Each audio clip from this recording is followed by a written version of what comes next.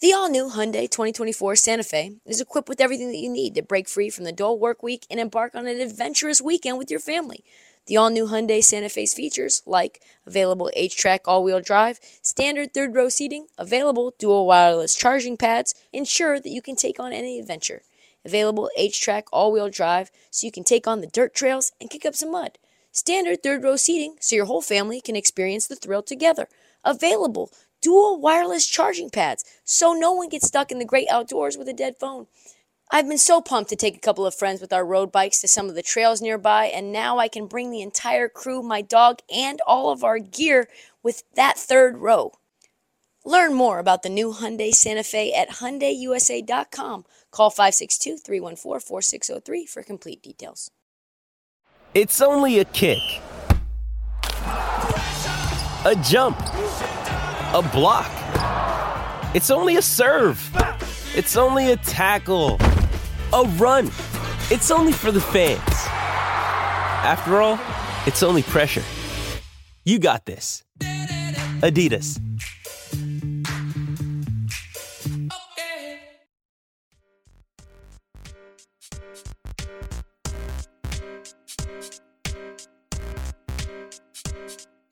Is there anything worse when a really awesome party just comes to an end way faster than you want, where they just cut the lights, they cut the music, and you're like, shit, I was starting to get into this. I was starting to feel like maybe this party could be something. That's how I'm feeling right now about the Brooklyn Nets. I was just starting to believe.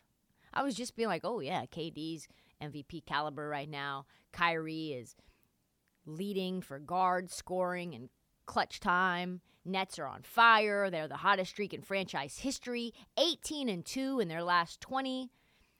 They had a little kick to the teeth when Jimmy Butler got knocked into Kevin Durant's knee. And now all of a sudden something's bad. KD went to the ground. He gets up gingerly. He leaves the game. He does not return. Today, the Nets announced that KD is going to miss a minimum of 1 month. Say minimum 2 weeks, but later, Adrian Wojnarowski came out with another tweet, said month. Isolated MCL sprain in his right knee. This is what happened last year as well, if you remember. That kept KD out 6 weeks. I mean, this is going to be tough. On average, an MCL sprain takes 6 weeks from diagnosis to full healing. Of course, this is changing from case to case. Of course, if you've sprained your MCL before, they're going to be a little bit more cautious. Not fun. Fun levels on all-time low, though.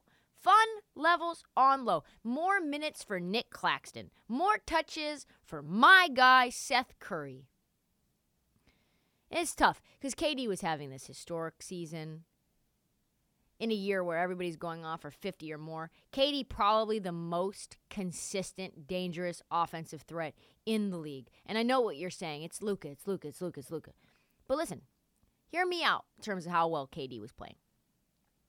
According to Kirk Goldsberry, Durant is having one of the best shooting seasons I've ever seen. He leads the NBA in both jumpers attempted and made by a wide margin. But that's just the beginning. Among the NBA's 50 most active jump shooters this season, Durant has the second lowest shot quality via Second Spectrum. They estimate that an average shooter would produce an effective field goal percentage of just 40%, which is awful, on those Durant's jumpers. But Kevin Durant's actual efficient field goal percentage is 58.4%, which is elite. In sum, Kevin Durant is taking extremely difficult shots, but still producing hyper-efficient results, and his team is following suits. So even when he's being defended nearly perfectly, being draped by multiple guys, he's hitting tough fadeaway mid-range shots. He's shooting nearly 20% above what is expected. That's crazy. That doesn't make any sense. And that's one of the reasons that the Nets are 18-2 under Jacques Vaughn, is in part because, one, he's obviously a better coach than Steve Nash, which we know, but also because Kevin Durant is leading the best offensive team in the league, and they're following his lead. I don't know how it's going to work without him. I'm very fascinated to see how the Nets respond. I need to know. Is Kyrie going to just put up 50 now? Are other teams going to double and triple team Kyrie? Who's going to step up offensively? Are we going to get bucket after bucket from TJ Warren, the bubble god? This is going to absolutely test Jacques Vaughn's coaching chops. It's going to put a ton of pressure on Kyrie.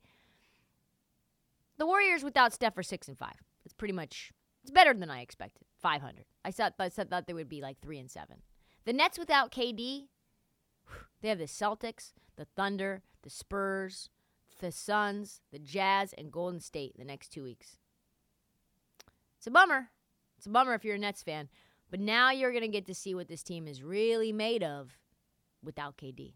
Maybe some more Ben Simmons minutes. With threats to our nation waiting around every corner, adaptability is more important than ever. When conditions change without notice, quick strategic thinking is crucial. And with obstacles consistently impending, determination is essential in overcoming them. It's this willingness, decisiveness, and resilience that sets Marines apart. With our fighting spirit, we don't just fight battles, we win them. Marines are the constant our nation counts on to fight the unknown. And through adaptable problem solving, we do just that. Learn more at marines.com. Other than Miles Turner, is anyone more tired of being rumored to be traded than John Collins? John Collins has been in trade rumors since before I was born. Really. Like, he's been, it's just a thing. It's death, taxes, and John Collins on the trade block. Because John Collins had to be asked about it again, and he's just, like, so sick of it. You can just tell. I'm over this. He goes off on this reporter when they're like, hey, you're still on the trade block. This team still wants to get rid of you. What are your thoughts about being traded again? There's just nobody in the NBA who doesn't know that John Collins would rather be anywhere than on the court watching Trae Young. Like, we know that. Trae Young's not a fun player. We all know that they fucked up when they traded Luka for nothing. This is a team that absolutely fumbled the bag worse than Dennis Schroeder. But, you know, we have Collins who doesn't like Trae. He was the first to call out Trae back 3 years ago. There was articles written about it, but damn. Here we go. So Collins finally has had enough, right? They ask him about his status. Does he actually know his status? No one knows his status. I don't even think the Atlanta Hawks know his status. So he decided to just say, you know what, I'm taking off the kid gloves. I'm going to say what I really think. He says, I can say, hey, I want to do this. I want to do that. And they can just do whatever they feel is fair. You saw it with Kevin Durant last summer, right? He's begging for a trade, and Brooklyn's like, nah. Not saying that I'm Kevin Durant, but that's just the mentality of, yeah, you can say whatever. You want to go wherever. You can make a public scene. You can do whatever. It does not matter. That's pretty much the crux of the issue, right? You can desire a trade. Teams can do whatever they want with you. They can decide where you go, what it takes. They can hold you hostage. That's the nature of being in a contract, right? And right up until he resigned, Travis Schlenk was bound and determined to keep Collins in Atlanta. Who knows why? Collins does not want to be there. Schlenk does not want him there. And Collins opined how hard it's been playing for 3 different coaches with 3 different systems in Atlanta. Obviously, so much of what happens with his destination, what happens with the team, is outside of his control. But then the reporter, of course, probably the same one that pressed Trae Young, pressed him about a possible trade. Again. And he finally had enough. He was, oh God, it's best. I don't give a damn, he says. I don't give a damn, honestly. You know what I mean? I play basketball every day. You know what I mean? I play basketball. I come in and I play basketball, and whatever happens, happens because I don't control that side. I don't have any control over the decisions that get made, where I am, where I play. I don't have any control over that. Is it safe to say John Collins is sick of this bullshit? Is it safe to say John Collins would like to be anywhere but to be asked about, hey, you're on the trade block again? One thing is for certain. Like, the Hawks are not going to allow Trae Young to go. And it is very hard to see where John Collins and Trae Young fit on a team that is centered on a guy who really, his first, second, and third option is to score. His fourth option is to lob the ball up, really to keep the defense honest for option 1, 2, and 3.